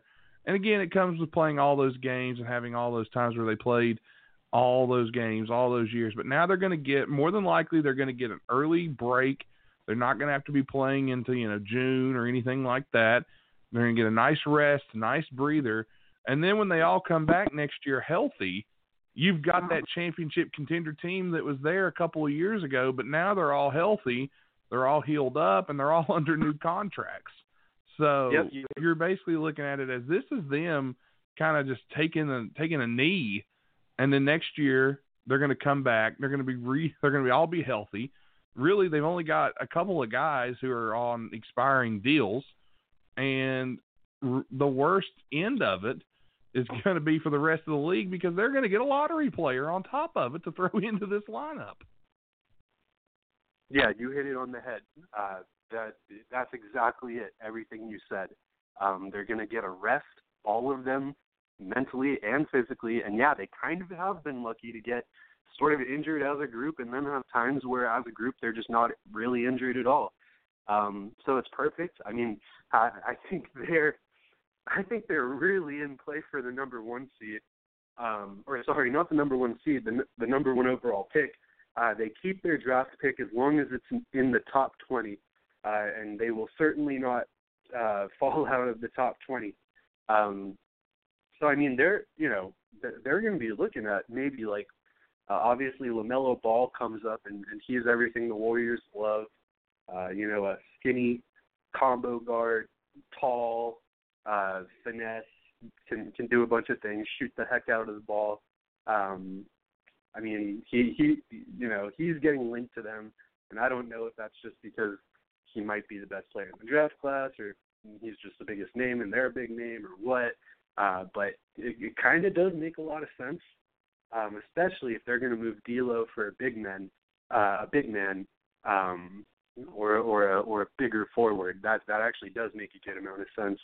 I don't really know a whole lot about this draft class, but I mean, there's a lot the Golden State Warriors could do with not only a top 5 pick, but the salary, the rookie level scale for 4 years of a top 5 pick, where you could be talking about an all-star level player in a year or two getting paid $8 million a year, and the rookie skills don't trigger the hard cap under most circumstances. So that is a really dangerous combination. And yeah, like you said, guys like Jacob Evans and Jordan Poole getting the opportunity to really do anything they want this year. And I mean, it could be a blessing in disguise. Like you'd never want this to happen unless you just hate the Warriors that bad and you root for athletes to get hurt. Other than that, you hate to see it happen, but it kind of could be another case of the stars aligning for the Warriors a little bit a year or two down the road. Well, I mean, looking at some of the potential draft picks coming out, James Wiseman, he's a 7-foot center coming out of Memphis. Cole Anthony, the freshman from North Carolina. Anthony Edwards, another freshman playing from Georgia. He's a shooting guard. Scotty Lewis. LaMelo Ball, you mentioned. Nico Mannon, the freshman from Arizona. Tyrese Maxey, R.J. Hampton, Jaden McDaniels. Just a lot of players that you could really go with here. Of course, we got to wait and see how everything goes. This is just a way too early mock draft to even talk about. But you mentioned D'Angelo Russell and a possible movement of him. Now, I'm a Wolves guy. We all know this. Right. They've been linked to this D'Angelo Russell deal. D'Angelo Russell cannot be moved until December, I think, 14th or 15th. That's when he is eligible to be traded. What's the odds that this D'Angelo Russell deal, now whether it's to Minnesota or not, where does he get? Like, what's the odds that he gets moved? He just signed a 4-year deal, $117 million guaranteed. Somebody that's going to trade for him is going to have to give up a lot, more than likely. Where do you see him? Where do you see the Warriors looking to deal him, and what for? Well, what they need is some defense and some size that fits the system. We don't really know what we have with Willie Cauley-Stein. Kayvon Looney is great, but he's not a front court all into himself. And Draymond Green, Gleen, that's hella funny. Draymond Green very possibly declining. Made me laugh. That's too funny. Gleen, I can't even get over that. That's so funny. Of course, it fits him though. Say that again. It fits him though. Yeah. So you got them, and you got some young big men on the roster with Spellman and Pascal, or whatever you call them, Marquise Chris. They all have upside, but none of them. You don't know what you're going to get now or in 2 years from any of them. So I think a big man. A lot of people are not sold that Clay can play small forward full time. I am completely sold he can play small forward full time, as long as they have other bigger options to put at small forward. So you bring up the Timberwolves. I do think they'd be one of the more likely destinations because this team could really use Robert Covington. Oh my goodness! But I think they also, I don't know, maybe they do want to stay young. I think they do like the fact that if D'Angelo Russell works out, that's their lead guard of the future, now, but also the future.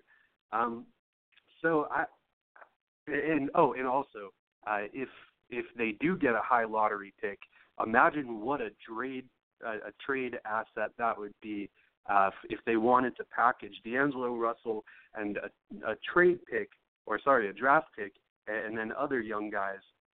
For maybe an even more highly touted young guy, or one who fits better than D'Lo, if they decide D'Lo doesn't work out fit-wise, which, it could go either way. So before the season, I said, I don't know, maybe 50-50 they keep him for the long run, and 50-50 they move him in the next 2 years, because I do think it'll take a bit to figure out exactly how well he fits, and they'll really need Clay and Steph back to see just how much he does or doesn't fit.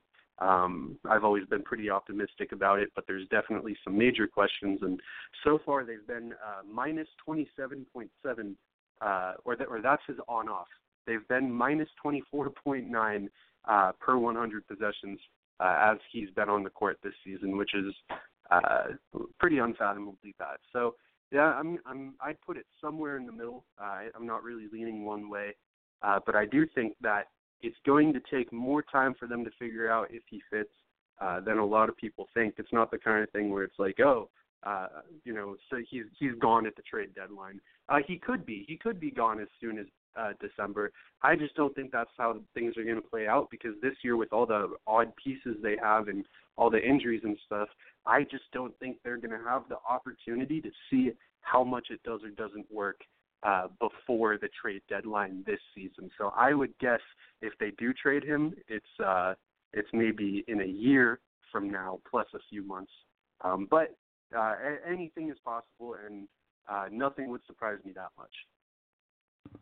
I think with D'Angelo, the Warriors are actually lucky in the fact of they don't have to move him if they don't want to, because he doesn't have an expiring deal.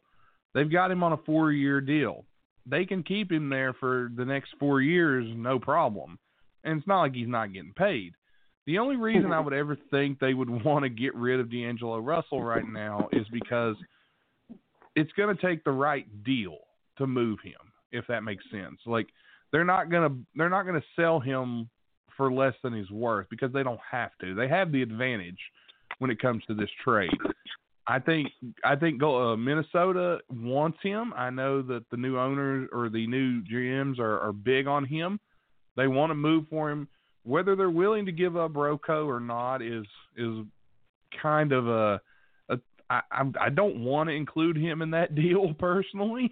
Like, I'm like, okay, Wiggins, Teague, a couple picks, maybe Gorgie Jang's deal, something to make it balance. But I don't know if that would be enough to make that trade happen. It's interesting to look at because there have been talks. There was talks not too long ago. Karl Anthony Towns, D'Angelo Russell, Devin Booker all talked, and it seems like eventually they want to all play together somewhere. Now, where that is, I don't know. Depends on free agency. Towns is just starting a 5-year max contract. D'Lo's just got this 4-year deal. So we can speculate all we want. You know what they say, wish in one hand and shit in the other and see which one fills up first. So it's going to be a play it by ear kind of thing with this Warriors team. But, to start the season, we thought they would struggle. I still had them at a playoff team as long as everyone stayed healthy. I don't think they're obviously, to me and you, they're not a playoff team anymore. They're 1-5 right now, lost 3 straight. It'll be interesting to see where they go from here. And now I think we're going to see something that we haven't talked about, and that we're going to see Steve Kerr finally use his coaching chops a little bit. He's not coaching a bunch of all-stars. He's got a bunch of young dudes out there playing. What do you think about what Steve Kerr's got to do from here on out? Oh, man. Steve Kerr, I'm a little surprised that I don't hate him as much as a lot of other people do, but I am surprised that he really stuck to his system of, off-ball movement, ball movement, player movement, kind of pace and space, not have any one person touch the ball that much. I'm surprised he stuck with the system that got them this far, now that they don't have the players that got them this far. When you have Steph Curry surrounded by Draymond Green, no Kevin Durant, no Klay Thompson, no Andre Iguodala, and no Sean Livingston, for what it's worth, because I do miss Sean Livingston. Who's going to, you can't take the ball out of Steph's hands if that's what you're rolling out. You just can't. And Draymond Green, as we all know, is at his best offensively when he's a high pick and roll guy. And the Warriors, they rose to the fame in their championship level by playing a lot of pick and roll ball, and then also more and more over time, 2014, 2015, 2016, 2017, doing more and more, or going away from the pick and roll more, and then just doing their off ball, move the ball, and have guys move off the ball. They can stop going to that system, and this is what people wanted the first couple games before everyone who wasn't hurt yet got hurt. And I think it's a valid complaint that Steve Kerr was rolling out a bunch of scrubs and sticking to his guns when you can take that system out and reintroduce it. Don't play it in games. Don't take the ball out of Steph Curry's hands in games when he has Jordan Poole and Damian Lee and Eric Pascal and, Jacob Evans on the court. But then you can always bring it back when everyone's healthy and you have the pieces you need, and maybe you get a couple more vets who know how to be role players along with the starters. I do think it's a valid complaint that the fact that he just, everyone expected this from game one, first quarter, to be just a return of the Steph Curry, Draymond Green pick and roll as the featured offensive establishment. And no, we didn't get that at all at the beginning of this season for the couple games we did have Steph. So I think that's where Steve Kerr has to change what he does.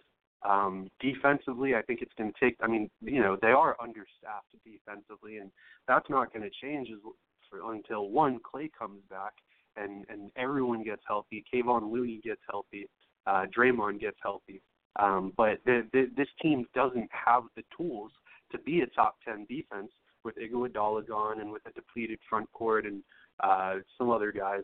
And of course, Kevin Durant, he always was a defensive plus when he was on the Warriors.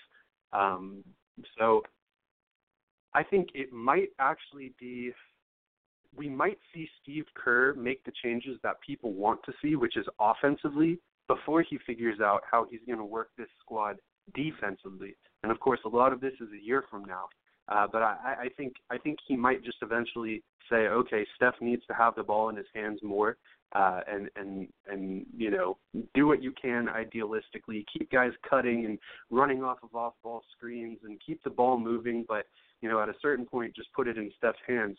Well, especially if D'Lo stays, this is going to be a team that could be top 3 offensively. But as currently constructed, it would be very, very hard for them to be in the top half of teams or in the top 20 teams defensively. And of course, Steve Kerr kind of did inherit Mark Jackson's system defensively, and that's one valid place you can take credit away from Steve Kerr. So that's what concerns me even more. I do think he'll figure it out offensively once he has his guys back. Well, looking at this Warriors roster now, Curry, Thompson, Green is out for a few games. Looney's out. Basically, all the names you know and love outside of D'Angelo Russell hurt. This team, as you said earlier, probably won't make the playoffs. My real question is, though, they're not going to purposely tank. Like, you're not going to see this team just lay down. Because to me, it's impossible to look at a team and say, okay, go out there and lose, because they're not going to do that. That's just not something that an NBA player does. The fan base is going to have to understand that this is going to be a year that you're going to have to miss. What do you think, though, in terms of Steph? Because he's already committed to playing Olympic basketball, and we know he'll probably be back at some point this season just to maybe get in rhythm. Do you think he should still play Olympic basketball, or do you think he should take this time and step aside for the season and take some time off in the off season and get his legs back underneath him and rest mentally as well, as you mentioned? That's a great question. Not knowing much about his inner world and whether or not there's any expectation that his hand issue could linger past 3 or 4 months. Like, I don't want to comment on it because just because I think you have to know every detail of his world to put in to comment about it. And there's probably people who do, and I'm just not one of them. In terms of the ideology, I definitely think your first commitment is to your employer, and I would say that regardless of if I'm a Warriors fan. It doesn't matter who you are. That you are committed to the person who's giving you $45 million a year, and in that case, it's Joe Lacob. So I would lean that way, but for one, you see all the time guys have gold medal runs with Team USA, and then have big leaps the next year, and just come into the season a little more poised and with a little bit more of a fresh perspective and maybe a little more confidence. Obviously, that's usually young guys. And Steph is, believe it or not, he's 31, even though he still looks like he's 19. And I was about to say, he is older than me, which is shocking. I'm 29, so the fact he's older than me, I'm like, how is that even possible? As you said, he looks like he still plays at Davidson, so it's hard to believe. For real. Yeah. Remember, ladies and gentlemen out there, my Wolves passed on Steph Curry twice. Johnny Flynn and Ricky Rubio. 2 point guards. I know. Trust me. I know. I remember. Sad times. But anyway, I'm sorry. I was going to ask, do you think Johnny Flynn would have panned out if not for his hip issues? Because apparently those were a lot worse than a lot of people think. And yeah. He wasn't that bad as a rookie. He was decent. So what do you think about that? I think if he doesn't get hurt, he turns out to be all right. Obviously not on Steph's level, but I think he turns out to be okay. And I think mismanagement of the team at that time under the David, I think it's David Kuhn, and it was just a mess here. And of course, there was also rumors that Steph didn't want to come play in Minnesota, and really? I get that. That I've heard rumors of that. Now I don't know how true that is. Again, I would have to ask. I'm having Dave Benz will be on the show this week. Maybe I can bring him up. He does play-by-play for the Wolves. He'll be on the show this week, so I might get to talk to him about that. I might bring it up, but we'll see. But yeah, the Wolves, they've been marred by bad decision after bad decision, and that one will go down in history. But again, there was rumors that Curry didn't want to come. They thought they had the guard of the future with Rubio. Flynn was supposedly supposed to be a lot better than what people thought. They even drafted Ty Lawson in the later in that round and traded him. You could write a book on the mistakes that team made under Kuhn. So again, it is what it is. You just got to live with it. And then this was how many years ago? I mean, 12, 13, and I still feel like they're still suffering a little bit from some of the decisions of that team, of that general manager. Yeah, no, for sure. Yeah.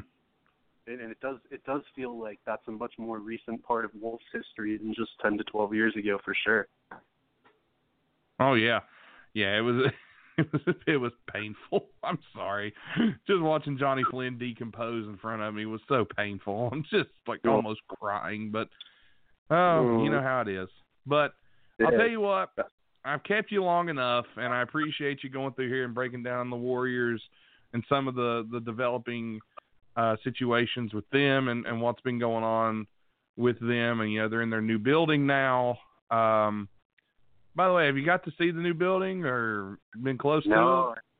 No, I haven't. I haven't really been in NorCal much, but I've seen some pictures, and it's quite nice. But no, I can't wait to check it out in person at some point if I can ever afford it.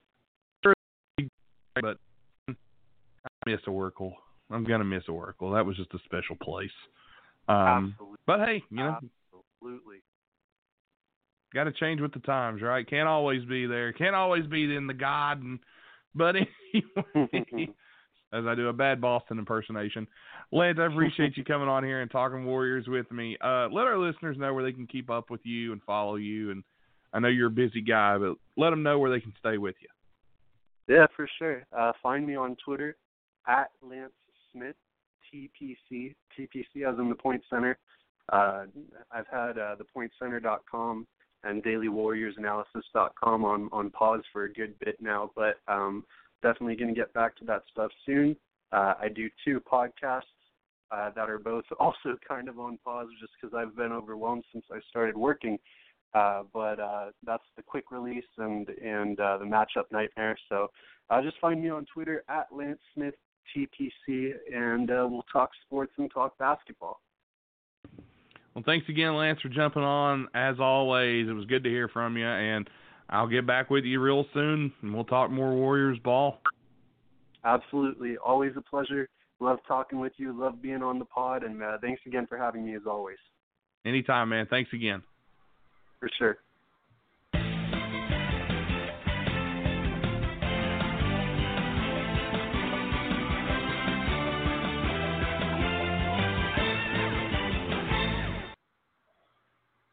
And that was Lance Smith from the Point Center and from Daily Warriors Analysis, letting us know what's going on with the crazy Golden State Warriors situation. Tim, I got to ask you, and I want to hear what you think. In the Western Conference, we both made our playoff predictions.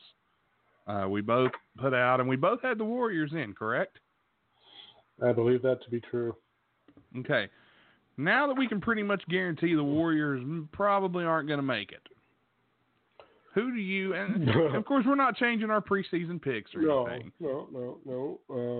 But I don't even remember who I had in there that.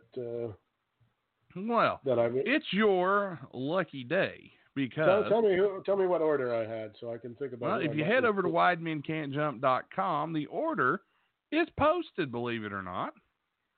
I believe it because I went and looked. So yes, to make sure you weren't lying about it. No, I would never. So I'm going to head over there on widemencan'tjump.com and check it out. And I'll get the order pulled up just a second.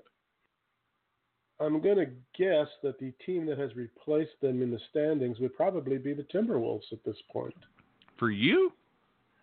Well, of the top 8, the team that I had them at 7. You had them at 4. But of the teams who are in the top 8 right now, as we speak, it would be Minnesota that nobody probably would have put there. Of course. Now, so what is my top 8? What are my teams? Clippers. Shit. I accidentally clicked off. 1 second. Oh, dude, you're killing me. I know. I'm killing myself. Not that I'm advocating for that. Dutch oven? What? Dutch oven? Oh, God. Killing while we wait for me to click a button. Oh, a little bit of the bubbly. The bubbly. You had Rockets, Clippers, Jazz, Warriors, Lakers, Nuggets, Pelicans, Spurs. Good Lord. What was I thinking? Yeah, you didn't put Portland in. I was stunned. Yeah, okay, so, well that's who I would replay in my world. In your world, Warriors, you put Portland in. If the Warriors don't make it, I'll throw Portland in there, and then I'll sneakily remove the Pelicans. I'm gonna throw in there, for me, if I had to pick a replacement, as much as I'd love to put my Wolves in, and you know I would, I've got to go with the Dallas Mavericks. I think the Mavs are poised to make a nice run this season. Excuse me. Yeah, it's real. I mean, it's real early, but I mean, I would just think Golden State's chances are not. I mean, yeah, with all that's happened there in the first 6 games. Yeah, I gotta agree with you. I just can't see it happening.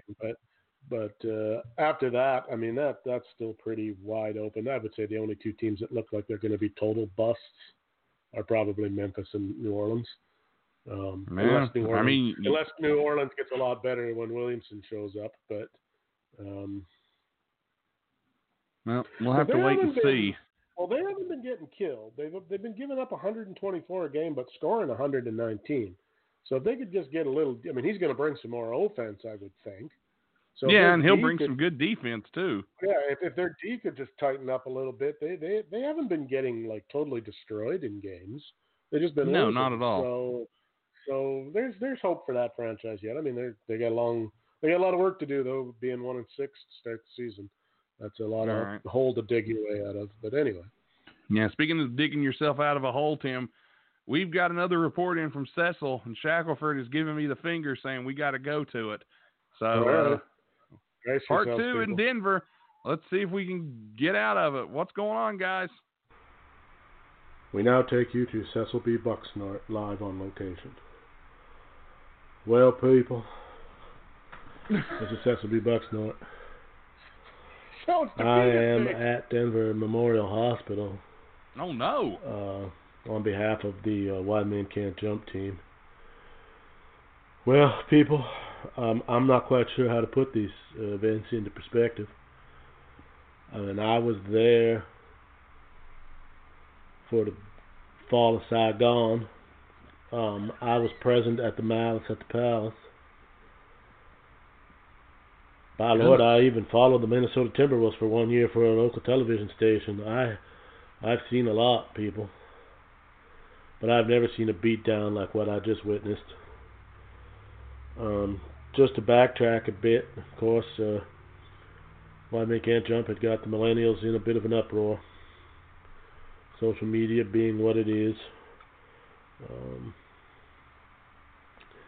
But things got crazy, as always. It seems to happen around the Wide Men Can't Jump crew. Tom Robinson got up on top of the bus and threw the... well, let's go back even further a little bit. The University of Colorado Agricultural School had gifted well, not gifted, but had borrowed their mascot, Tito the Turkey, to the Wide Men for the game. And as it turns out, we still had Tito on the bus. And Tom Robinson, just trying to be a good Samaritan, tried to set Tito free by throwing him off the top of the bus. Oh, no. Well, Tito plummeted like a rock in a swimming pool. and crashed to his untimely demise in front of the protesters. This was bad enough, but then Timmy D, being from Canada, and Nick Hoff, being from West Virginia, thought, well, no point in passing up a free meal, and they went out on a recon and recovered the remains of Tito, which they promptly, with the help of Armando Martinez and Ed Vargas, they barbecued in front of the protesters and then ate. I haven't seen people run like that since millennials ran to safe spaces at Kent State. Oh man, I don't know what to say, people. The protesters then decided to rush the white man bus, and that turned out to be a mistake, ladies and gentlemen. There were no fatalities, but 147 people were injured, and a further 382 have suffered severe bouts of ego bruising, as between the intellectual and physical prowess of the white men, the crowd was sent packing. But it was not kind and it was not gentle. Tom Robinson, well, he got tired of logic and just started slapping people. Yeah. Ed Vargas taunted the crowd by eating candy corns. Oh no! Fried mozzarella sticks. Armando Martinez did not help matters by rattling his chain necklace made of the bones of his kills during bow season in California. Nate Bush, of course, further incensed the crowd when he rushed out at some point during the proceedings and managed to get Chick-fil-A sandwich, which, of course, well, you know what that did to the millennials. There was a protest of the protest at that point, where several groups felt that their part of the protest was not being put in front of other parts of the protest, which caused several of the white men to laugh, which of course broke the crowd. They lost all sense of reason, and then were pummeled worse than a jobber at a WCW taping in the late 1990s. I think this might be it for the Ed Vargas Concession Stand World Tour. We're supposed to go to Detroit next. Now, I don't know if the people of Detroit are more sensible. Oh, I probably should mention that among the crowd was one Vince Russo. Oh, God. Who was severely pummeled by all the white men. In fact, you could hear several taunts of his criticizing his booking. And white men, of course, well versed in wrestling history. Not big fans of Vince Russo. The only celebrity that seemed to survive was Jessica Biel, who the white men we let her into the compound, and they let her in. I guess I should count myself as among the white men.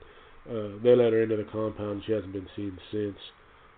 But reports are that she left several hours later with a big smile on her face. I don't know if this is true, but I don't know if I can continue to be a part of this. The utter madness. I mean, something's got to happen. We're going to give it a shot. Hold on. We've just had word from Commissioner Silver that next week, indeed, the Concession Stand World Tour will continue in the city of Detroit. But there will be no... Am I getting this correct, Rusty? Okay, there will be no celebrity game next week. We're going to try to get back to the basics of the food being the major part of the event. but there will be a statement from the Wide Men Can't Jump camp. So there you go. I guess probably what's happened is the Wide Men have probably made it clear to Commissioner Silver that $27 million he paid them up front was non-refundable. So anyway, that's it from Denver.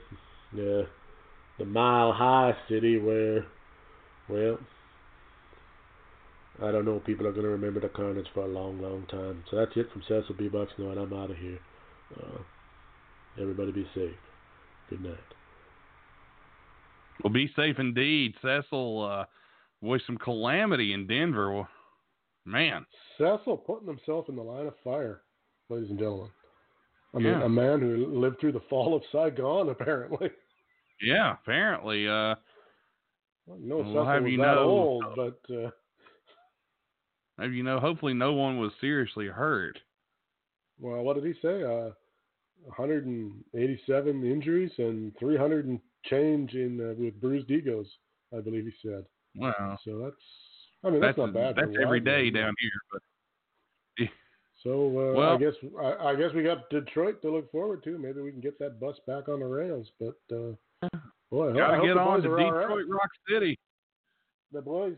We're talking about the boys like we don't know. We were there, Nate. I don't know what we can say. I think I probably let my emotions get the better of me. But I apologize for nothing. I do love me some Chick-fil-A though. So, As do I, my friend. But we hope you enjoyed this episode of Wide Men Can't Jump, and you can check us out anywhere and everywhere you find podcasts, including iTunes, Podcast Addict, Stitcher, Google Play, FM Flash, iHeartRadio, anywhere you find podcasts. I'm going to be working on getting us on Spotify as soon as I can, so be on the lookout for that. I'll let you know whenever that happens. And big thanks to our sponsors, Steve New Law Offices, StripCamFun.com, Atomic Comics and Collectibles LLC. It's Facebook.com/Atomic Comics and Collectibles LLC. And Stay Classy Meats at StayClassyMeats.com. Use promo code WIDEMEN, save 10% on your order, and get a free pound of Montana grass-fed ground beef. Thanks to everyone for tuning in. We'll be back next week with more NBA news, more calamity and craziness. Tim, anything you want to add before we get out of here? Yeah, we have a special announcement, but you can wrap it up first if you like. Go ahead, make your announcement, or make the announcement. It's more a eulogy. Okay. Well, we'll go ahead and end the show, and then we'll get to our tribute, our tribute. So stick around after the show. Here's a little tribute, but here's the outro.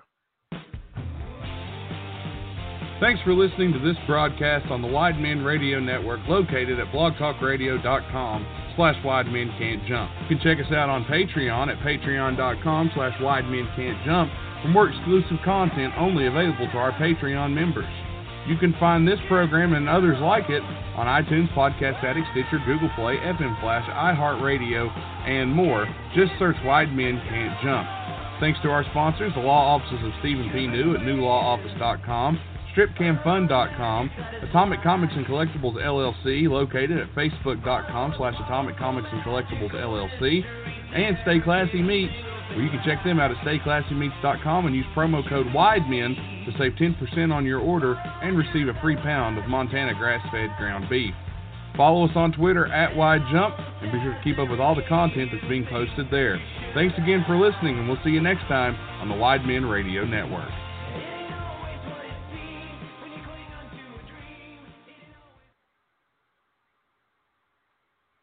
We are here today to pay homage to our dearly departed friend, Baby Robinson. Baby was a lot of things. Lived his 9 lives to the fullest. Sure, maybe he was a cock blocker. Then again, maybe not.